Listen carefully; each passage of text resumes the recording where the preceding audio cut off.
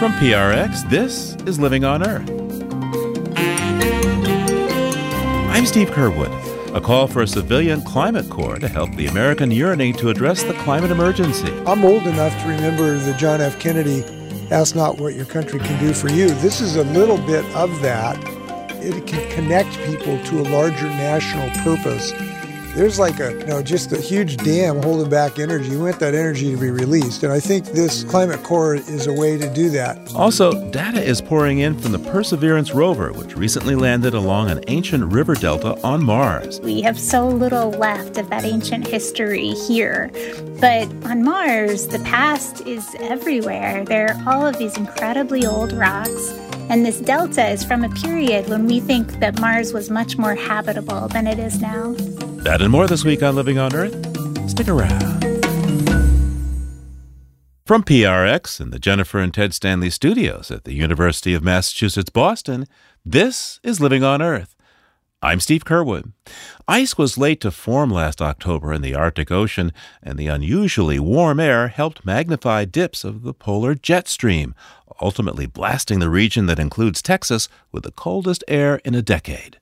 With a low of 2 degrees Fahrenheit, electric power plants in Texas froze up, leaving millions without electricity to heat their homes. Dozens died, some freezing to death, and others killed by carbon monoxide as they tried to use vehicles and barbecues to keep warm. Frozen pipes also burst, making water scarce and ruining homes. Climate disruption is one factor for this deep freeze disaster, but the power grid of the Lone Star State was the most direct killer. Texas has its own electrical grid, independent of the rest of the country and federal regulations, so it couldn't import much power from nearby states, and Texas doesn't require its power plants to be prepared for extreme cold. The state is now recovering, and to explain more, I'm joined by Gretchen Bakke. She's an anthropologist and author of The Grid, The Fraying Wires Between America and Our Energy Future. Welcome back to Living on Earth. Thank you for having me back.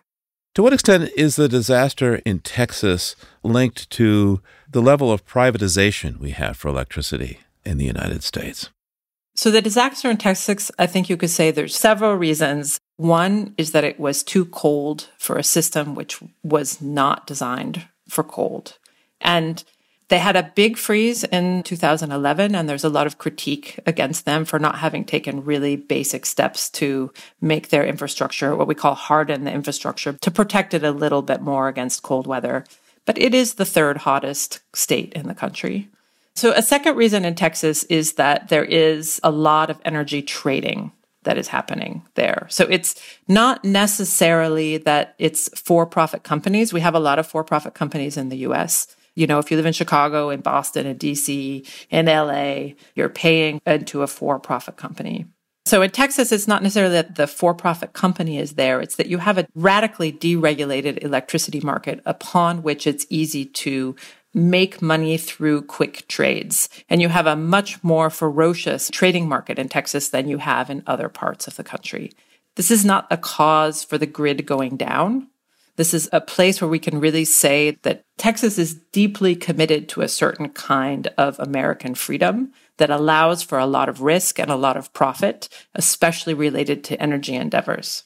But at the same time, because this trade is happening at such a rapid rate and with so many players, there is more risk for owners of infrastructure to invest even small amounts of money into that infrastructure, because pennies here and pennies there can mean big losses and big profits in various ways as the money is transacted across the grid.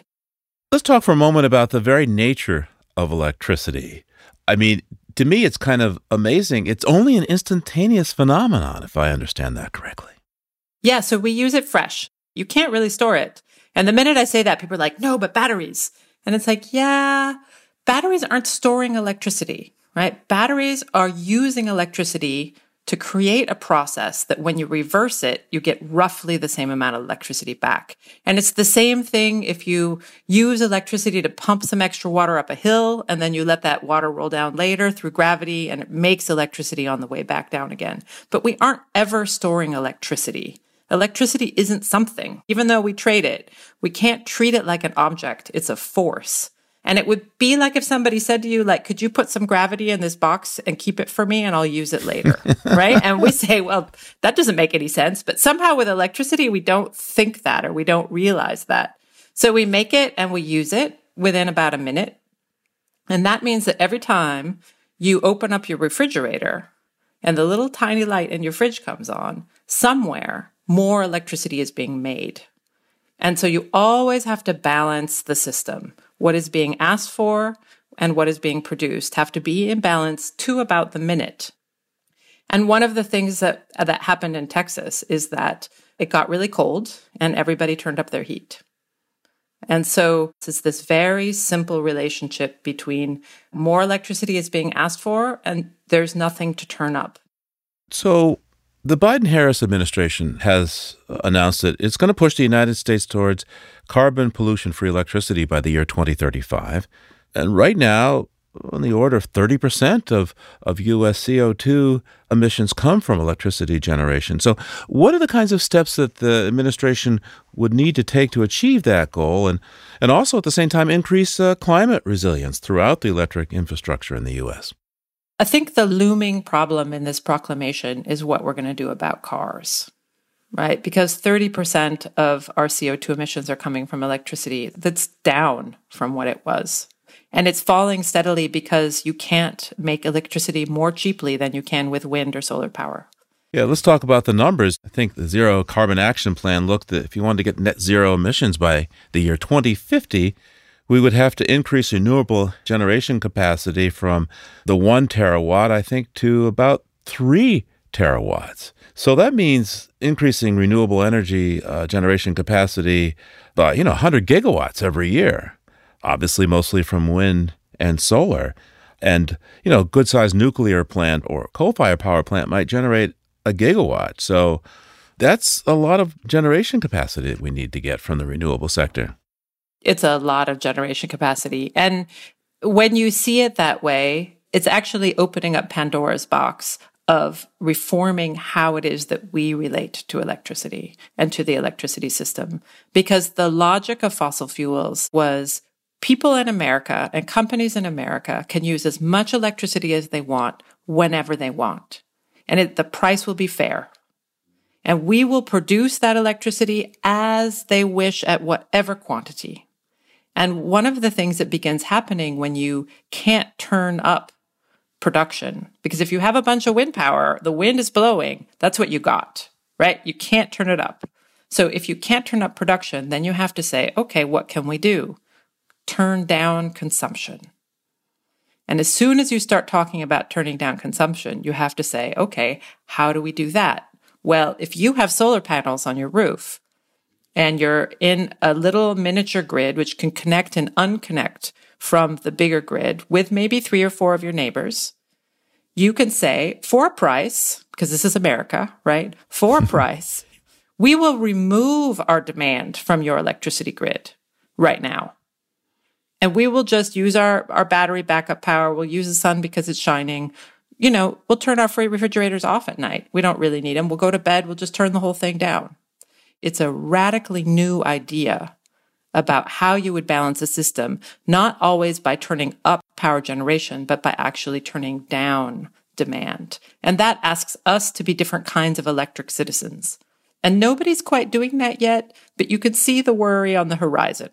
Because we can't just build out the generation, all this solar, all this wind, as if we were replacing fossil fuels. They're just different entities. The wind is not a lump of coal. It works differently, and it makes different infrastructural demands upon the system and upon us as users of the system and designers of the system. How can you sell that? It sounds like a step backwards for people. Well, you could sell it by saying, hey, in Texas, if you'd had a solar panel that you'd been able to use, not to sell electricity onto the grid, but just use for yourself or for your neighbors, you would have had power for the last week. I think you could sell it like that. Stability, consistency. Freedom, independence. And not being vulnerable to predatory trading practices.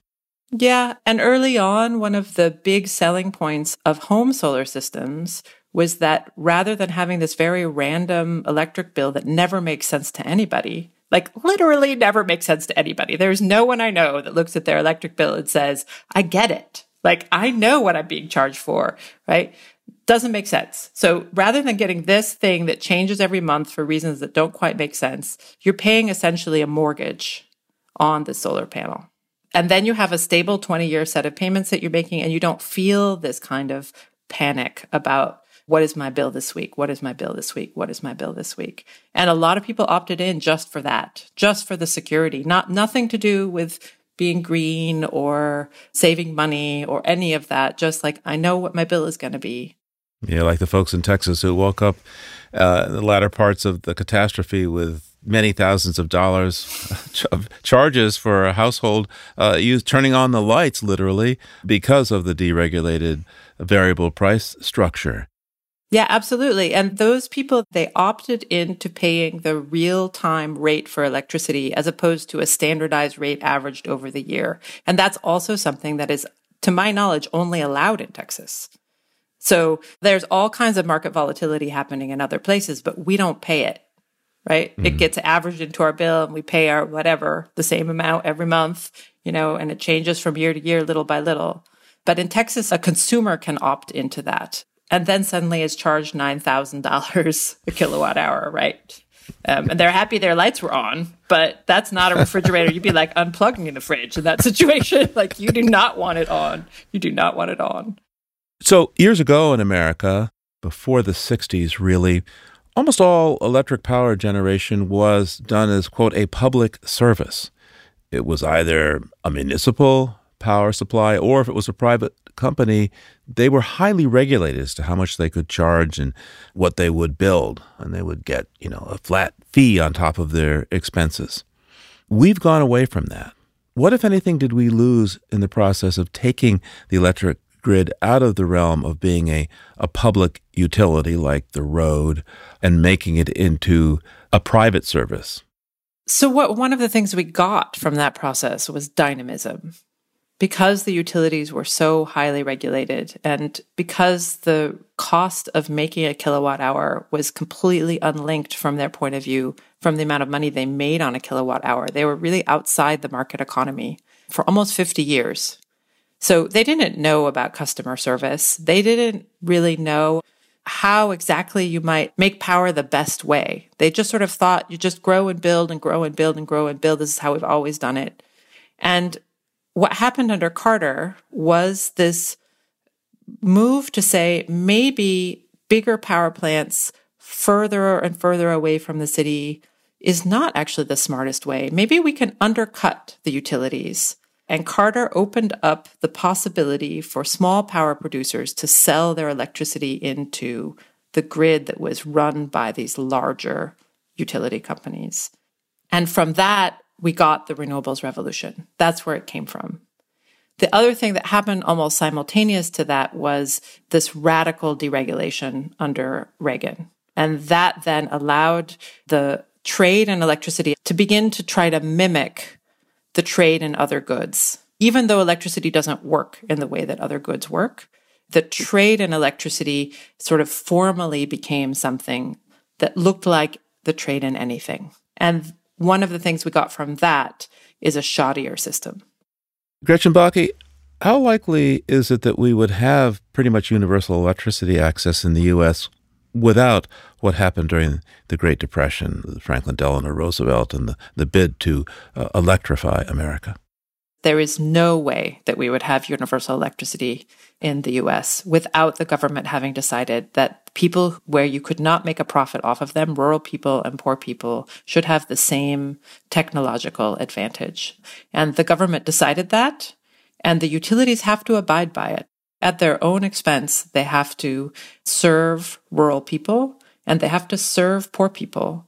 We tend to think in America of electricity as a human right. I've seen this more and more, especially among the young. You have potable water, you have clean air, you have electricity. But electricity is not a natural right. Electricity is something that we all have access to because the government at one point in time decided that this was an American value linked to equal opportunity and not actually driven by profit motive.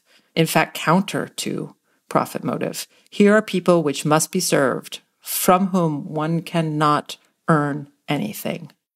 Gretchen Bakke, you're an anthropologist. You're not an engineer or a finance person.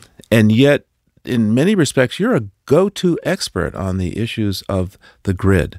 What does your discipline tell us about other things we might need to know going forward in this new world where we're trying to wrestle with the climate emergency and how we handle things like energy? I think anthropology tells us that ideas that we have about the world create the world that we live in. And so if you take something like an electrical grid, this is not the product of physics.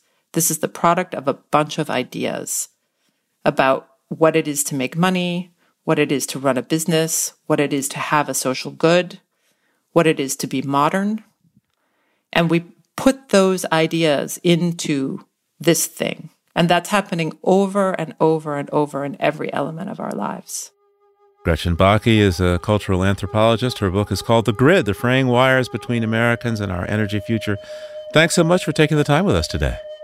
My pleasure, absolutely. If you like what you hear on Living on Earth, please join us with a gift of $5 or more. Just go to LOE.org and click on Donate at the top of the page. And thank you.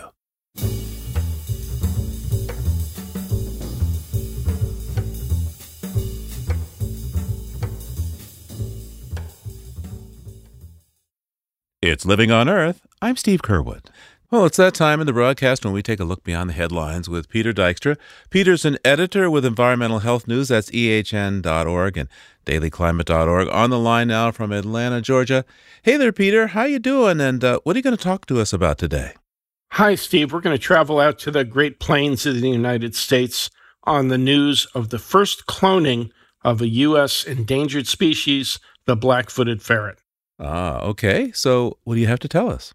This happened in December, but it was just announced a week ago. Scientists cloned the black-footed ferret from the genes of an animal that died over 30 years ago. Endangered. Why are they so endangered? Black-footed ferrets, known to me as BFFs, although I think that's been claimed elsewhere in social media, were nearly wiped out largely from a widely known program of the Animal Services Department of the U.S. government. The prairie dogs were poisoned. Black-footed ferrets are adorable, but they're also fierce predators, and prairie dogs were their main food source. Yeah, they're not the best smelling animals either, those ferrets, but they are pretty adorable. Okay, Peter, let's take a look around and tell me what else you see beyond those headlines. We'll go from the Great Plains up to the Arctic National Wildlife Refuge in Alaska. It's been a political football kicked back and forth between environmentalists, oil executives, and the state of Alaska for over 30 years. In the dying days of the Trump administration, they carried out a lease sale in ANWR. Oil companies were less than enthusiastic about it. But if oil drilling is started in ANWR, scientists are concerned that it will have a double impact on the area's carbon emissions. And how would that be? Well, one, of course, is that you're drilling for oil, and if you're going to use it, you're impacting carbon.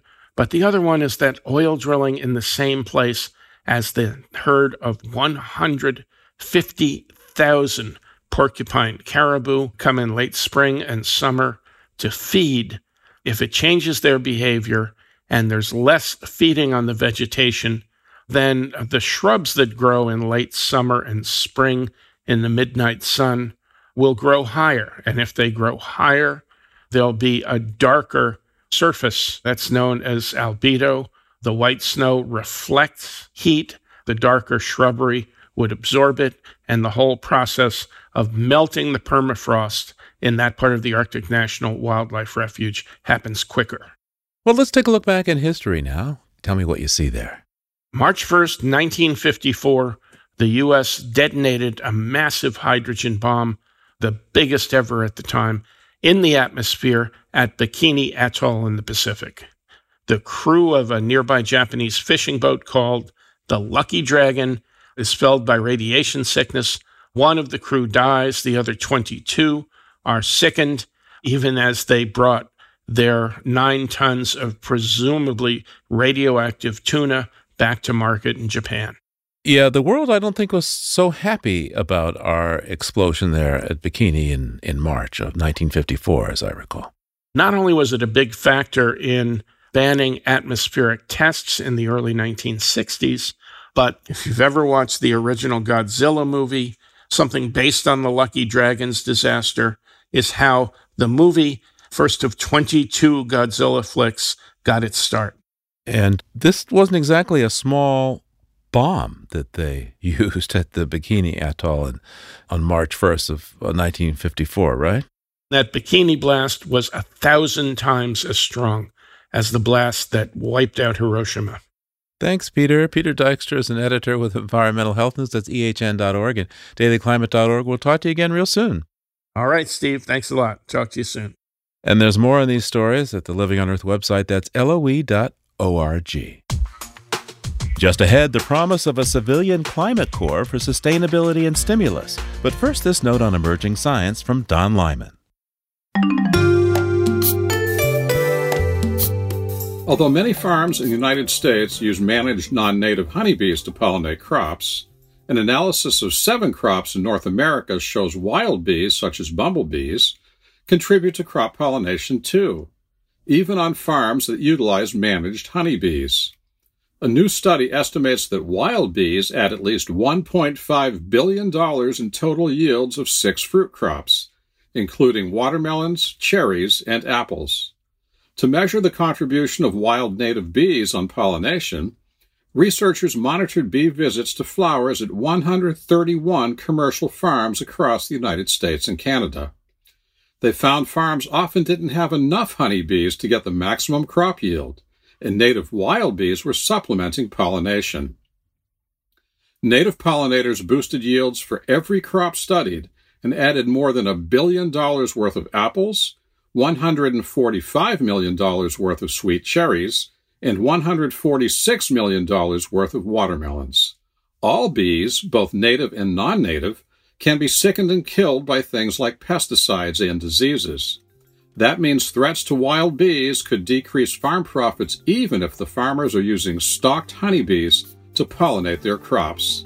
That's this week's note on emerging science. I'm Don Lyman.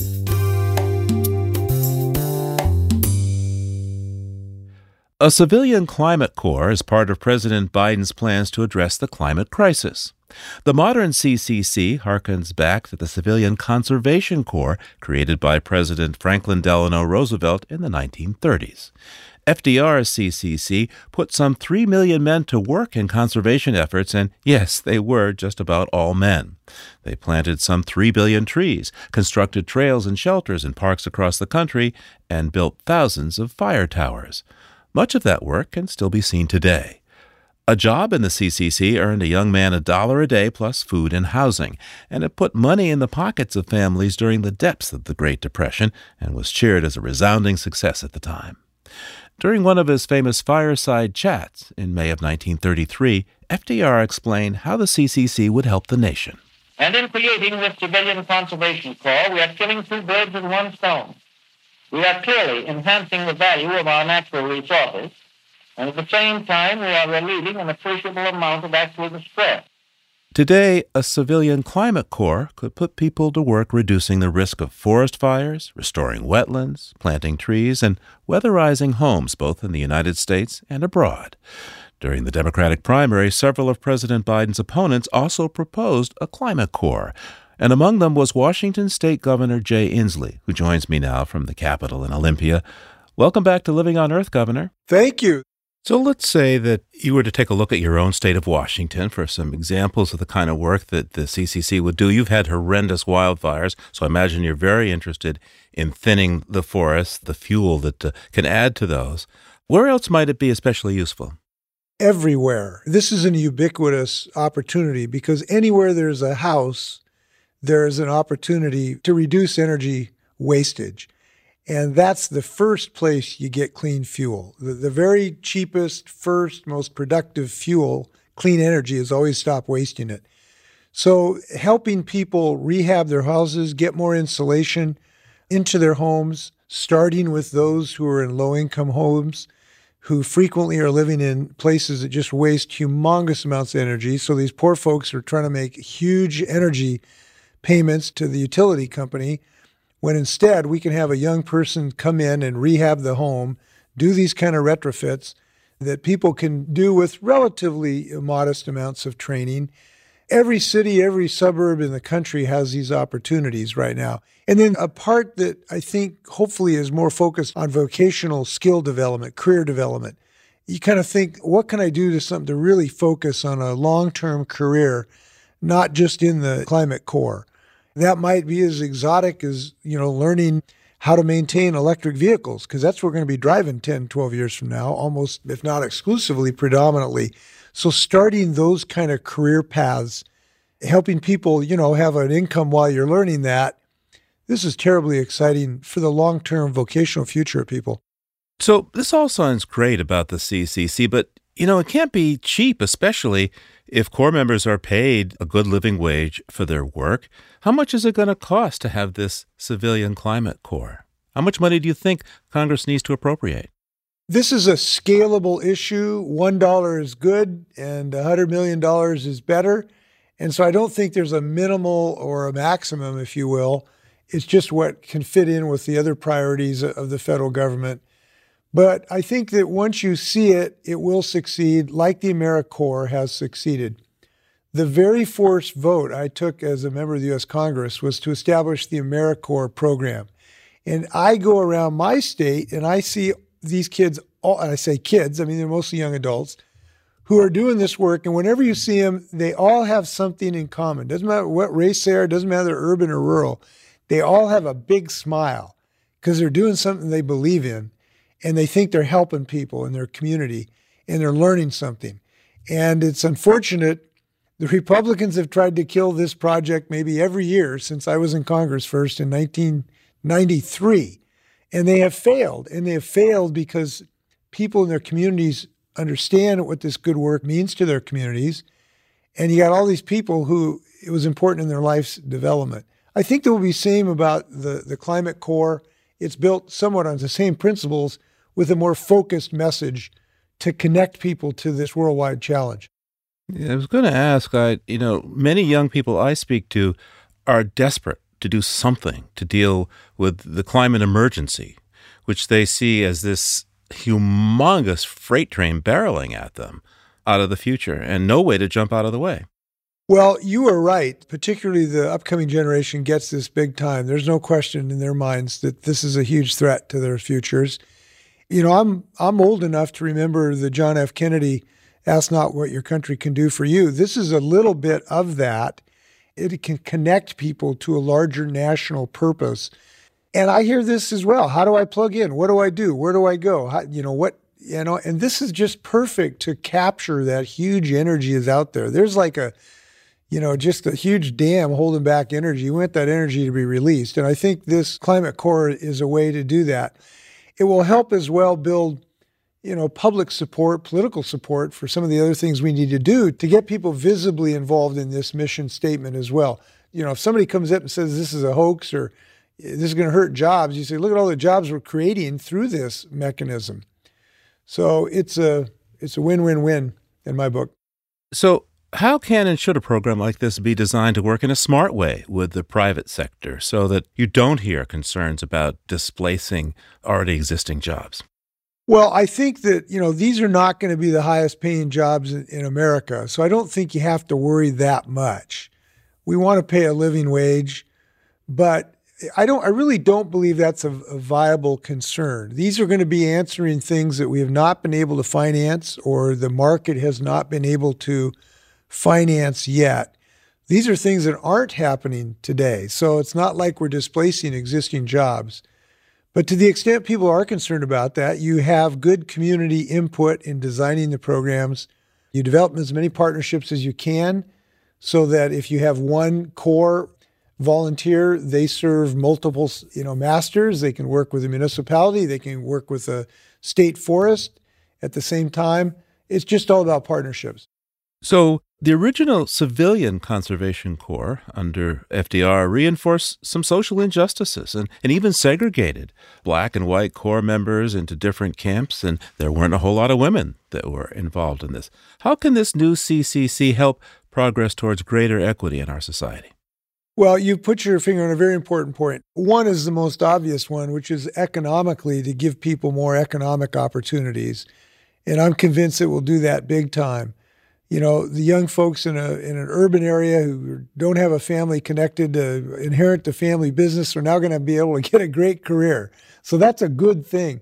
But there's another thing, too, that's important to me. We have so many children, urban children particularly, who've never had experiences in the natural world. And giving them these experiences in a vocational setting is life-changing for people. And so giving folks who've really never spent a night in a sleeping bag or a tent, never handled a Pulaski or a hoe or a shovel. My dad and mom used to revegetate alpine meadows on the slopes of Mount Rainier during the summer. They ran a group called the Student Conservation Association. And they were kids mostly from the East Coast who came out to Mount Rainier National Park. And my dad, he told me the first week he did this, he was astounded because he'd get these kids who didn't know how to do a shovel. They wouldn't know where to put their foot on the shovel. And my dad kind of chuckled about that. But once they got that shovel in their hands and once they spent a night in the tent, they were conservationists for their whole lives. I met a guy who was in one of my dad's programs when I was running for governor, I don't know, about 6-8 years ago. And you know, he'd been a dedicated environmentalist who'd funded a lot of good causes because of that project. And I think we're going to have the same impact in people's lives once they get a little taste of being outside. Now, you folks in the West have a lot of opportunity, a lot of public spaces, some big national forests and such. What suggestions do you have for folks in the East, in the more urban part of America? How might those cities and states get involved in this? Well, there's outdoors in the East more if you go looking for them. And you don't have to be 100 miles from an urban. You can find a marsh wren and a great blue heron a couple miles, from Manhattan.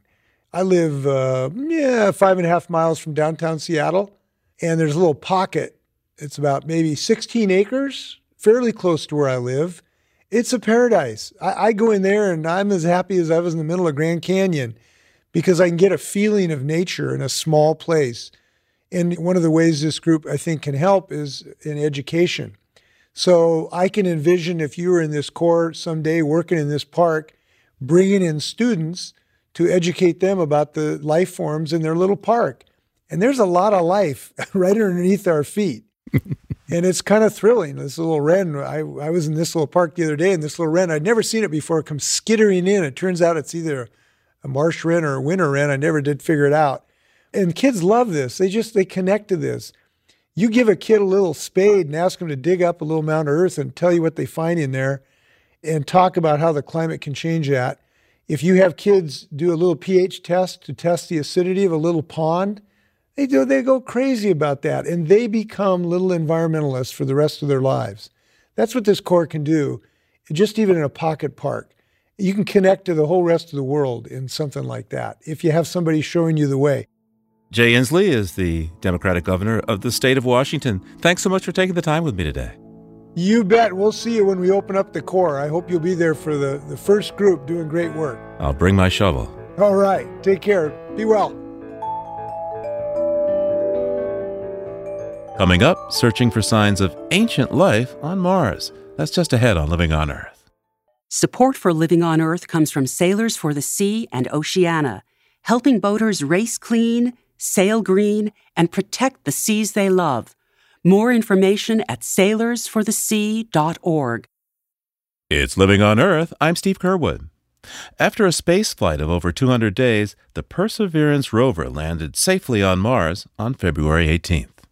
Touchdown confirmed. Perseverance safely on the surface of Mars, ready to begin seeking the signs of past life. Venus is our closest planetary neighbor, but it's a hothouse of nearly 900 degrees Fahrenheit, and it's shrouded with clouds. Mars is much further away, but with a bit of atmosphere and morphology that suggests ancient rivers and oceans. So, NASA designed the Perseverance rover to search on the red planet for signs of ancient microbial life and perhaps help answer the enduring question of, are we alone in the universe? Perseverance touched down softly in an area that appears to have been at the edge of a Martian ocean some 3.5 billion years ago. Back when the robot launched, we spoke with astrobiologist Sarah Stewart Johnson. She worked on the Opportunity, Spirit, and Curiosity rovers and wrote the book The Sirens of Mars, Searching for Life on Another World, and she's with us now for an update. Sarah, welcome back to Living on Earth. Steve, thanks so much for having me. It's a pleasure to be here.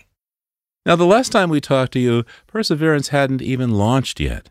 So how did the launch and the flight and landing go for this mission? Of course, many of us saw on television, but from your perspective as a professional in the business, how did it go?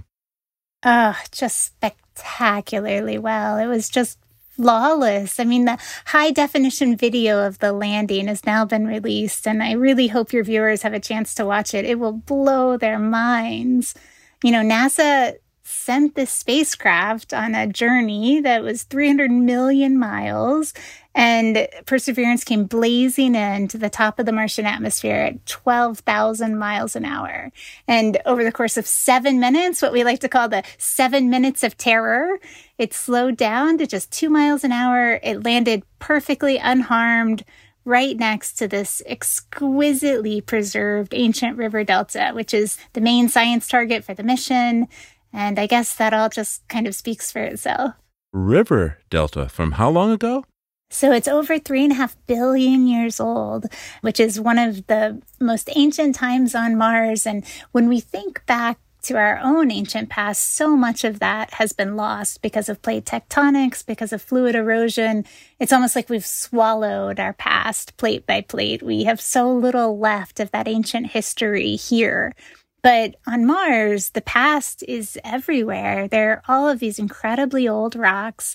And this delta is from a period when we think that Mars was much more habitable than it is now. So this means we're going to find life there. Maybe, kind of, hoping. What are the odds? I'd still say it's a bit of a long shot, but we're really hoping. So one thing to know about Mars is that Mars was a lot more similar to the Earth around the time that life was getting started here. And so it's a big open question. You have the same sort of planet, the same types of starting materials. We found the building blocks of life, the organic molecules from which our own life is built. We found all the essential elements for life as we know it on the surface of Mars. We know that there were lakes and streams, maybe even a great northern ocean that existed on the planet early in its history.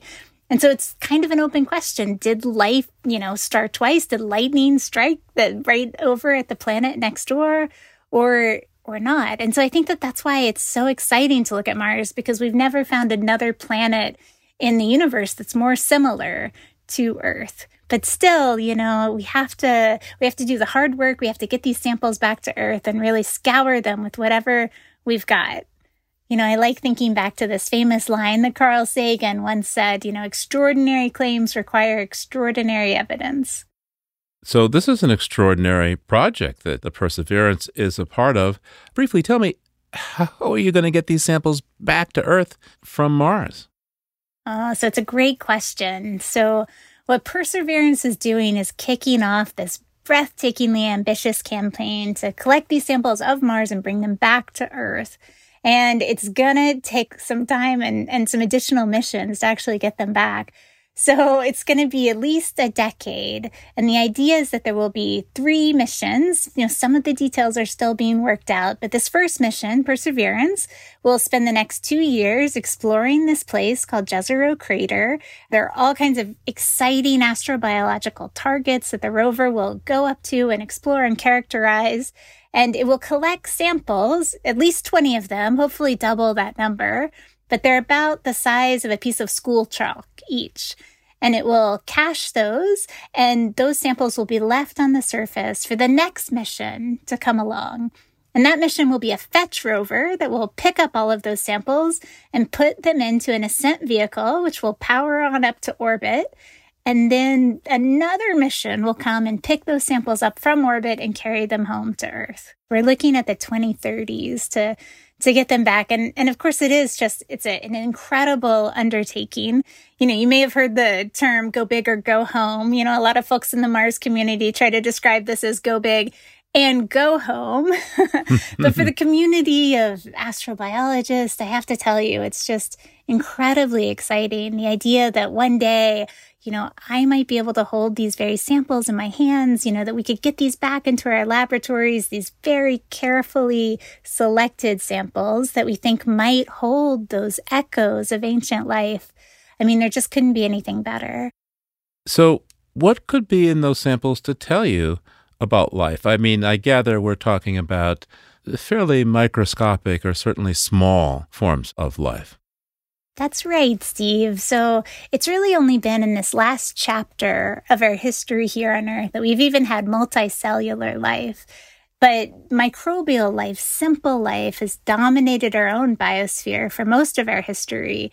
And that's the main thing that we're thinking we might find on Mars. And what we're looking for are called biosignatures, or traces of life, really anything that could denote a biological origin. And you've seen fossils before. We didn't get body fossils here on Earth again until recently, but there's a molecular version of that. There are molecular fossils where we can see with particular types of organic molecules, different chemical constituents that would potentially be very indicative of life. We could also potentially find biogenic minerals or structures, types of ancient microbial mats that might have been preserved in the lake that was in Jezero Crater. And the surface of Mars has become a pretty hostile place for life to exist. There's a really difficult radiation environment that life has to contend with. It's almost like a sterilization chamber right at the surface of Mars. And so we're really focused mostly on ancient life in those samples, though deeper down in the subsurface, that's a place where current life might actually still exist. And so it's one of the exciting things about another rover that's on the horizon, a mission from the European Space Agency called the Rosalind Franklin rover, which is going to drill down through that thick basalt a couple meters into the subsurface where you'd have a lot more protection from that dangerous radiation. Ooh, and so when does that land, and how far away from Perseverance will that activity be going on? So it's going to land in 2023 in a place called Axia Planum, and too far away, unfortunately, for those rovers to rove toward each other and meet one day. What else is the Perseverance project doing aside from getting these samples near the spot where it's likely maybe there could be life forms or signatures of life forms? What else is the Perseverance project doing? So it's sending the helicopters. That's one big part of it, a technology demonstration. It's also doing some in situ science as we explore the surface. And you've got to keep in mind, we've only touched down on a few spots on Mars, and we just know so very little about what it's like to be on the surface. And so Perseverance is going to be exploring Jezero Crater, trying to understand how it formed. What is its geologic history? What clues can be gleaned from that about the climate history of Mars, which is another big mystery for the Mars science community. And it should be noted that the samples that will be returned to Earth will be studied from an astrobiological perspective, but they also may give us huge insights into the geochronology of Mars, the paleomagnetism of Mars. Those are probably kind of big words, but really just understanding how old are these different rocks that were collected, and what sort of traces of the magnetic history can we glean? What point did Mars stop being so habitable, and what point was the atmosphere lost to space and Mars just kind of became the cold, frigid desert that it is today? By the way, there were two other Mars missions happening around this launch. I'm thinking of the one from the United Arab Emirates called the Hope Orbiter, and there's one from China called the Tianwen-1? What are some updates from those expeditions? It's been a banner month for Mars. Those two missions also arrived without a hitch. They went into orbit on February 9th and February 10th. And it's just been terrific. They're starting to send back their own data. The Chinese mission is not just an orbiter. It also contains a rover and a lander. And so these other parts of the mission aren't going to get deployed right away. It's probably going to be May or June before the Chinese orbiter has mapped enough of the terrain, figured out exactly where they want to land, and puts the lander down, and then the rover will come out and start exploring the surface of Mars. To what extent is there hope in the interplanetary community that China and the U.S. can work together on these expeditions? I think there's a lot of hope. I'm not sure how or if it will happen. I think that the scientists are really longing to have more collaboration with the Chinese. From a scientific perspective, all of the data is good data, and it's all exciting to look at, and the Chinese are going to be exploring an entirely new part of Mars. The Chinese-U.S. relations have been challenging, I'd say, especially on the political level, but maybe we'll see some thawing in the months and years to come. We see a really different dynamic with the UAE. Like that mission, parts of it were built in the United States. There was so much back and forth between the engineers. And so I just am very hopeful that, we could have slightly more collaborative relations going forward. And I think that my Chinese counterparts feel the same way. So one of the bits of technology that came to light, especially during the pandemic, is that we can literally email a virus from one place to the other. In other words, describe the sequence, and then somebody at the other end can replicate it. What equipment, if any, does the Perseverance have to take a bunch of observations that then could be sent back electronically to Earth so that we could duplicate the substances or configurations that it's discovered? Now, that's an interesting question. So all of the data is coming back to Earth through these orbital relays. There are these 4 different orbiters that are collecting data from Perseverance and then sending it back in a big data dump. This data is caught in these giant dishes here on Earth and relayed to JPL and to the science team, which is operating remotely. One thing that we have learned a great deal about are things like what is the particular mineralogy on Mars, or what are the weather conditions. And some of that has fueled something I'm part of, which is called planetary analog research. And whereas we're not always creating the same thing in the lab, like we do find places on Earth with relevant similarities to Mars, and we can go do work in those environments. We can learn how to look for life in those types of mineral constituents and see what works best. And so that's been great.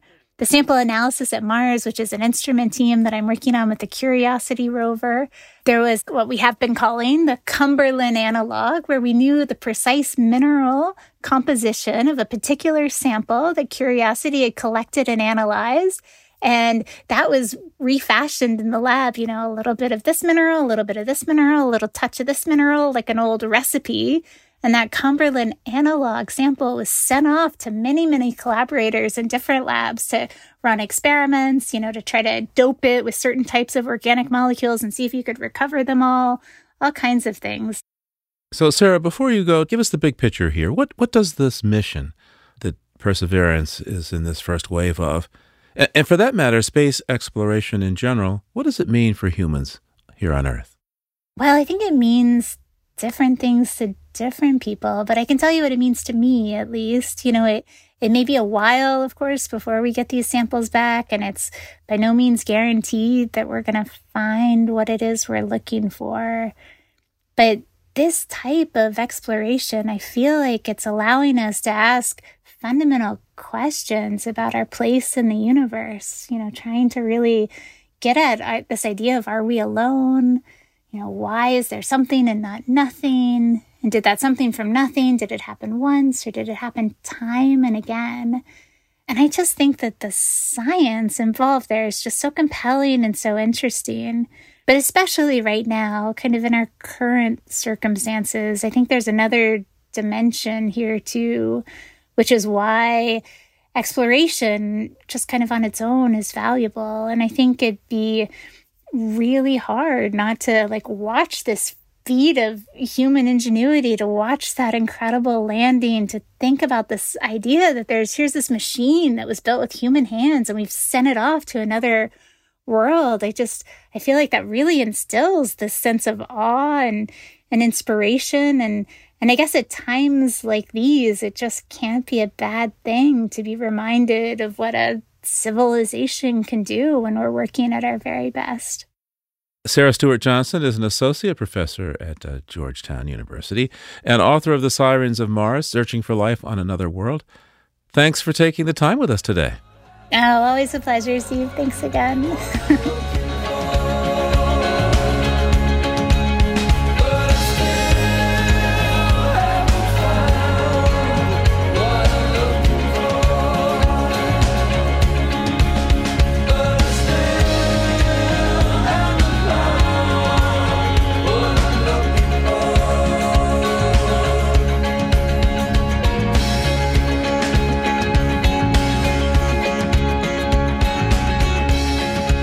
Living on Earth is produced by the World Media Foundation. Our crew includes Naomi Ehrenberg, Bobby Bascom, Paloma Beltran, Grace Callahan, Jenny Doring, Jay Feinstein, Paige Greenfield, Mark Seth Lender, Don Lyman, Ainsley O'Neill, Jake Rigo, Natalie So, and Yolanda Omari. We bid farewell to intern Leah Jablow. You are missed. Tom Tiger engineered our show. Allison Lirish-Dean composed our themes. You can hear us anytime at LOE.org, Apple Podcasts, and Google Podcasts, and like us, please, on our Facebook page, Living on Earth. We tweet from @LivingOnEarth, and you can find us on Instagram at Living on Earth Radio. I'm Steve Kerwood. Thanks for listening. Funding for Living on Earth comes from you, our listeners, and from the University of Massachusetts, Boston, in association with its School for the Environment, developing the next generation of environmental leaders, and from the Grantham Foundation for the Protection of the Environment, supporting strategic communications and collaboration in solving the world's most pressing environmental problems.